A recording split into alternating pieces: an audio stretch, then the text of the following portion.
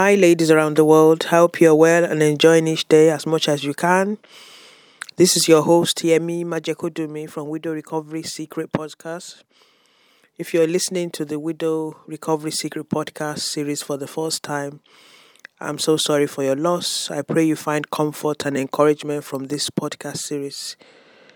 Being a widow or widower is a season in which you have found yourself, but as you navigate your loss, I pray you find your path of light through this present dark tunnel. I'm sure that you will eventually find a greater dream for your future despite your loss. The aim of the podcast is to encourage and empower, and also to use coaching as a vehicle to work in groups or one-to-one with widows transitioning. That means those trying to find a new future or reinventing themselves. So today is podcast 119. I thank all our committed followers for liking, dropping your comments, and downloading the content. Please continue to do this, as the dream is at least to reach and empower 1,000 widows each month. With your help, this is more than achievable. And for those who haven't visited our new site, go to walkingoutofwidow.com. Try and read the articles. I tend to release them every week. And purchase ebooks to embolden your journey of recovery. So today I'm just doing a short reflection on grief, and in the context of my work as a widow.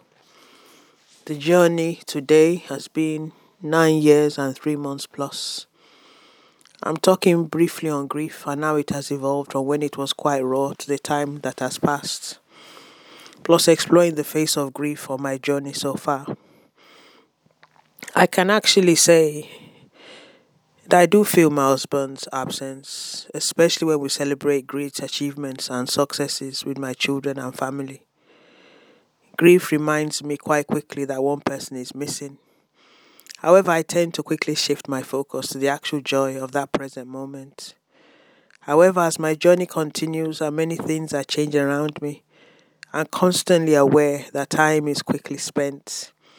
I see this currently in 3 significant events. Number 1, my children are growing quite quickly and marking significant milestones.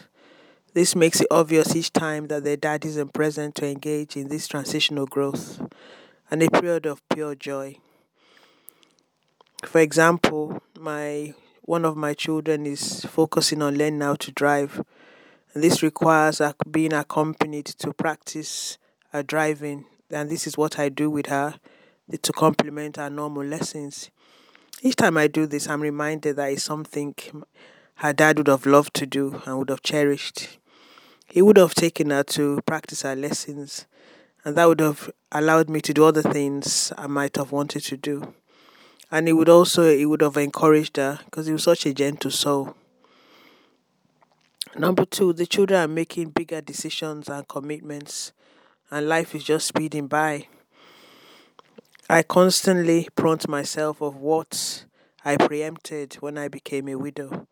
And this is that my children will grow up quite quickly and will thrive. So I must be open to heal and grasp at life's new opportunities again. If not, I'll find my husband's absence most significantly difficult when they start to leave home. So I'm making daily strides to grow holistically, picking up new skills on the way, and appreciating the company of good friends and family. And I also thrive in my singleness, recognize the advantages this gives me too, yet keeping my heart open to new and healthy relationships.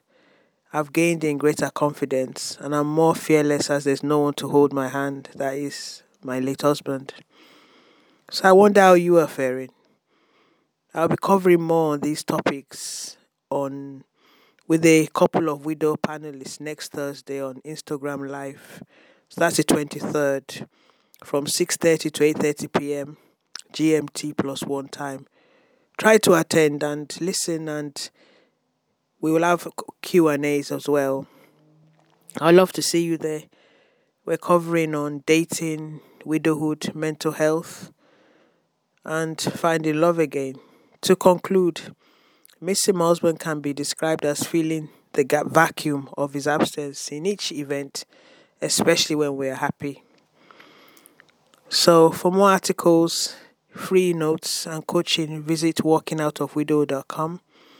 This is just to give you a snippet of wherever you are, you might be able to relate to this. But it's just to say life does go on, and so your life will go on as you grow in your recovery. Signing off now, wishing you well. Please dare to dream greater. Life might seem hard now, but it can only get better. This is your host, Yemi Majekodumi, signing off now. Stay well and stay blessed. Thank you.